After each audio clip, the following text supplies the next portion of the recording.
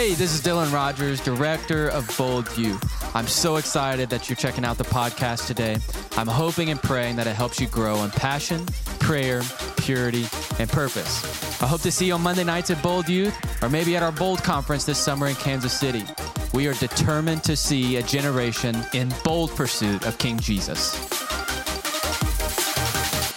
Hey, Bold Youth, so glad to be with you. I hope quarantine is treating you well. Allie and I are enjoying ourselves being together, and we're still preparing for baby Emerson to be with us in a couple months. We are still excited. We're praying for you, though, praying that God is continuing to bless you and you are still finding community and keeping some sanity in your homes. We are so excited to share again with you tonight. I hope you're enjoying the devotionals that we're posting, as well as joining our prayer meetings. Would love to continue seeing you jumping on there and commenting and just engaging in the prayer meetings at 12 p.m. every day with our team here at Radiant. We are just so excited to continue pouring into you over the internet during this season where things are changing, and we are just figuring this out together. And we just hope that you are continuing to be blessed and finding God in the midst of a little bit of chaos going on in our country. So tonight, I'd love to talk to you tonight about the Great Commission and what it looks like for us to continue walking in an attitude of purpose, in just a mentality that God has placed us here in this season for a reason. So we're going to be in Matthew chapter 28. If you're taking notes, you can title this message, The Next Move. The Next Move. Matthew 28, Jesus gives his final command according to the gospel, according to Matthew.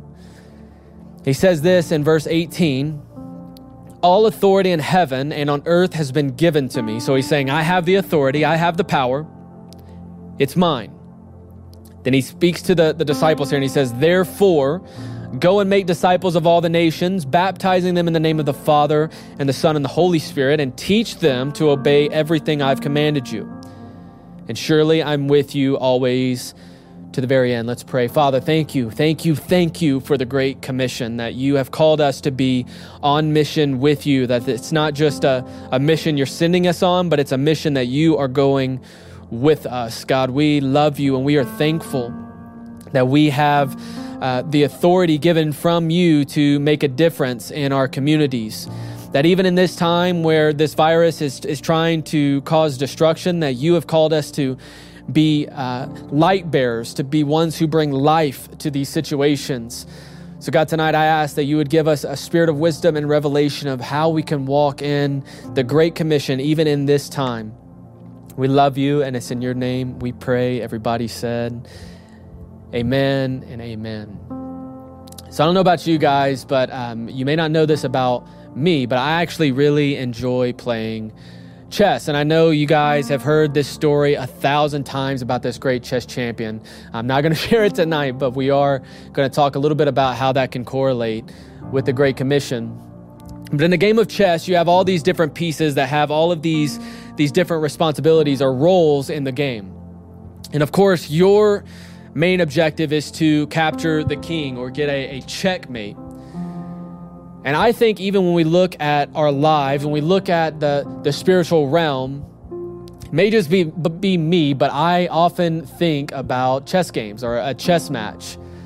And just my imagination, I think of the enemy being on one side, Lucifer, Satan, the enemy on one side, and then God being on the other. And there's this great cosmic chess game unfolding.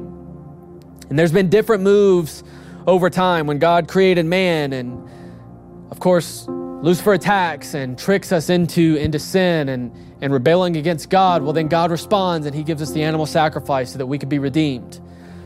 Then over time, over decades, over centuries of time, we see God and Lucifer in this battle, in this chess match for humanity. All the way down until we see this 500 years of silence between man and God.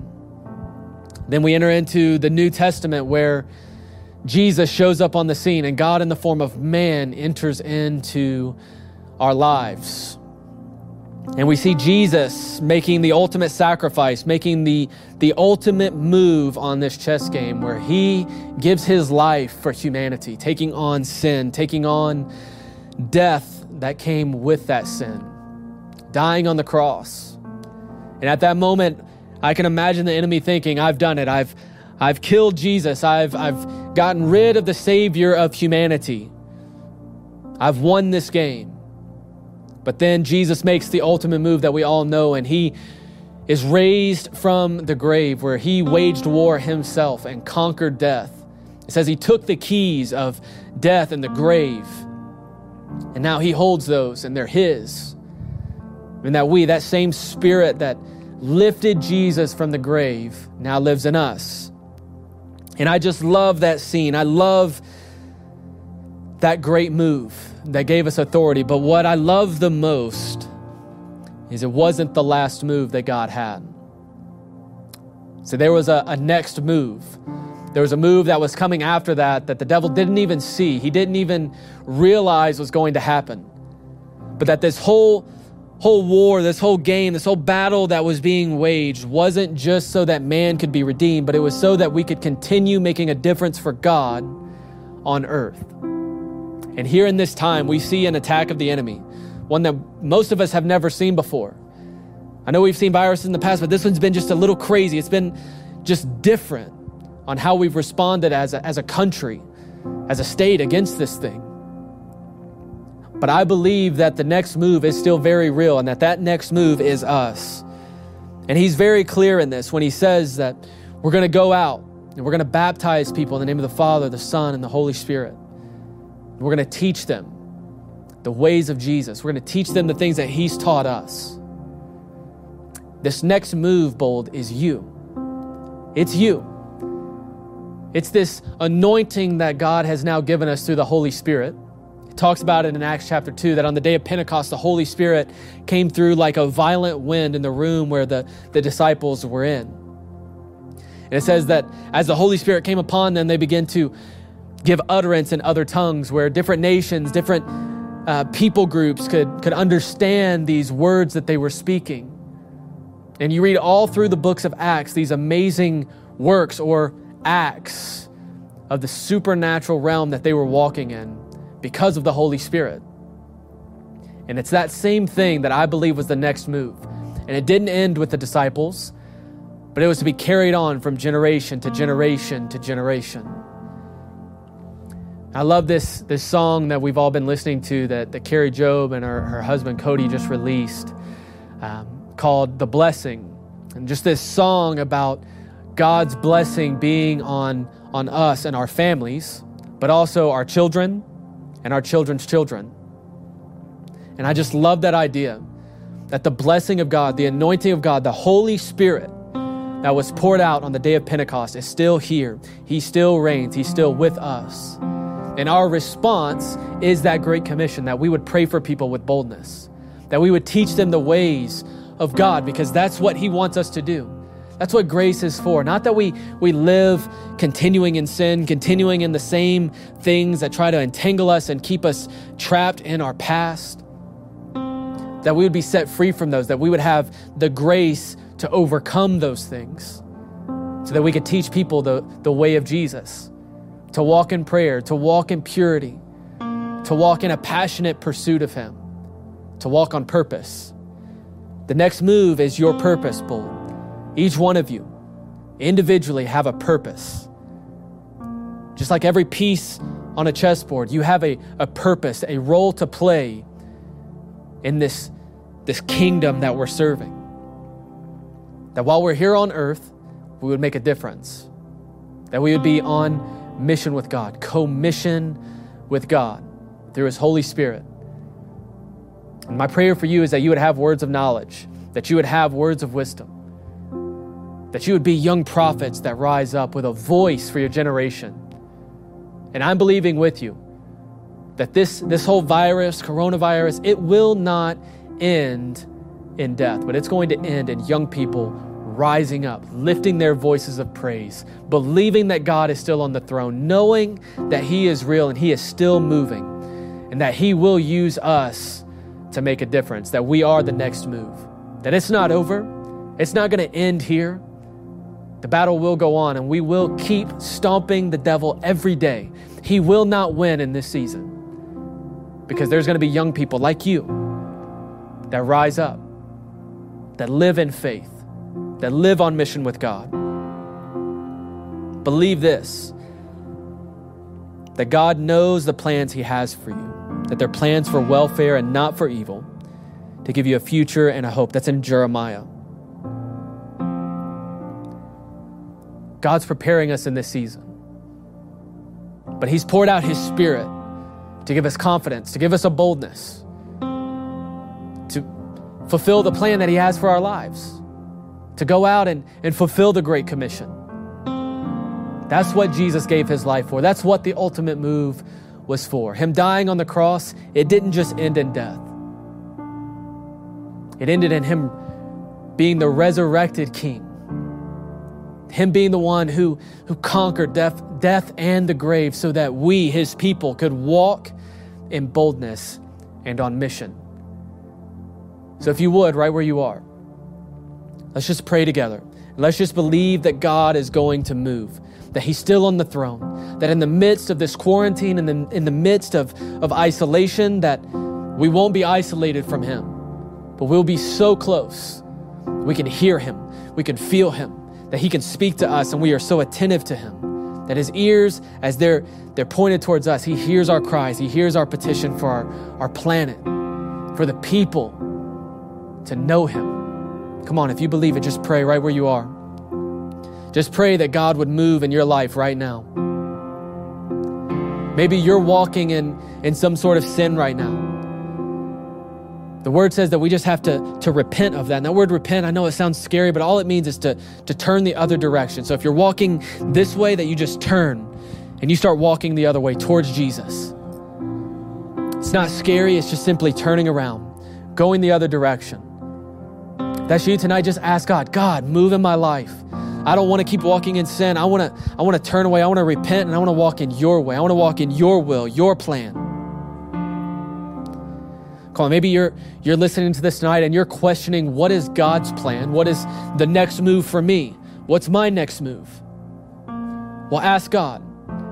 Just say something like this: Jesus, I'm confused.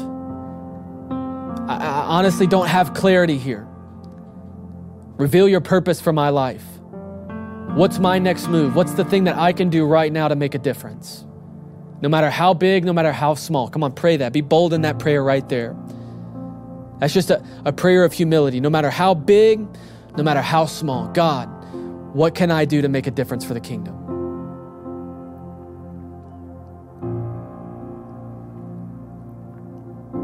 Maybe tonight you're questioning whether or not God can even talk to you. What I would recommend you do right now is just to sit. And the Psalms say, be still and know that He's God. It's when you're still, when you quiet your soul, when you push out the music, the movies, the games, all the other things, just push them out. You be still, you be quiet. You'll know God. And how do you know God? He begins to talk to you. As you quiet yourself, as you're still, He talks. So God, right now, as students gathered across the country are being still, they're quieting their soul, I ask that you would speak to them right now, Lord, so clearly. Tell them what you think about them, God. Give them a piece of your mind. Just love on them right now, Lord. That's who you are. It's what you do. Now, bold, if you're praying, I want you to end with this. Just begin to declare that sickness has to be crushed right now. Whether it's sickness in your home, whether you know other people who have gotten this coronavirus, just begin to pray boldly. Declare that it has to leave. Declare healing to fall down on households, on families, on friends. Lord, right now, in Jesus' name, by your Holy Spirit, by the authority of Jesus, we declare that coronavirus has no hold on our country or on your people. Father, no matter where they're at in their walk with you, we know that you are faithful. You're a healing God. You are still in the healing business. So right now, in Jesus' name, we declare sickness to be crushed right now in the name of Jesus. We ask for healing over moms and dads. We ask for healing for our grandparents, Father, that there would be no death in Jesus' name, but that there would be life and life abundant, that the thief is coming to try to steal from us and kill us and destroy us, but we will not stand for it, God. We will hold on to the life that you gave us, that the same Spirit that lifted you from the grave is now in us. So we declare in Jesus' name over our country, over our schools, over families, healing, Lord. In Jesus' name. Everybody said amen. Hey guys, thanks for checking out the podcast. Again, we're hoping and praying that it blesses you and helps you grow in passion, prayer, purity, and purpose. Go out and be bold.